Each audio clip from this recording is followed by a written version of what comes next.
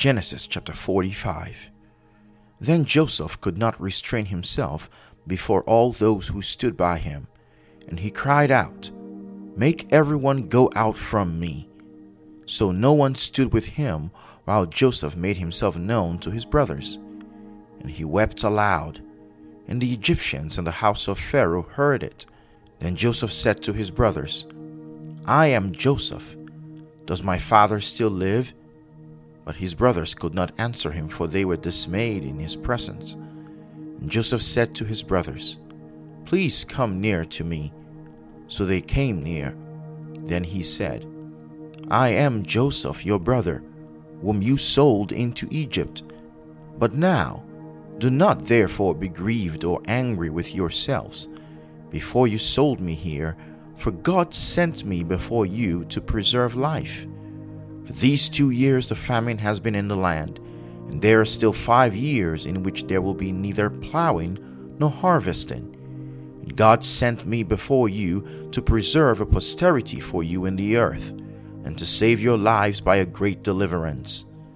So now it was not you who sent me here, but God. And he has made me a father to Pharaoh, and the Lord of all his house, a ruler throughout all the land of Egypt.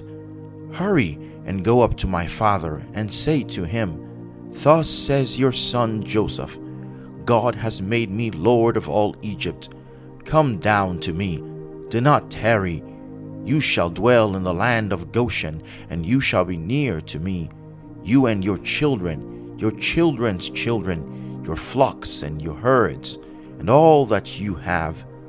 There I will provide for you, lest you and your household and all that you have come to poverty, for there are still 5 years of famine. And behold, your eyes and the eyes of my brother Benjamin see that it is my mouth that speaks to you.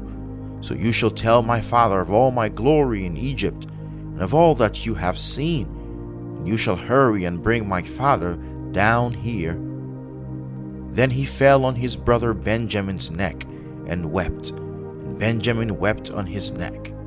Moreover, he kissed all his brothers and wept over them, and after that his brothers talked with him. Now the report of it was heard in Pharaoh's house, saying, "Joseph's brothers have come." So it pleased Pharaoh and his servants well. And Pharaoh said to Joseph, "Say to your brothers, 'Do this, load your animals and depart. Go to the land of Canaan. Bring your father and your households and come to me. I will give you the best of the land of Egypt, and you will eat the fat of the land.' Now you are commanded to do this. Take carts out of the land of Egypt for your little ones and your wives. Bring your father and come.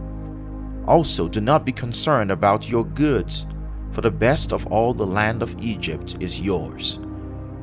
Then the sons of Israel did so, and Joseph gave them carts according to the command of Pharaoh, and he gave them provisions for the journey.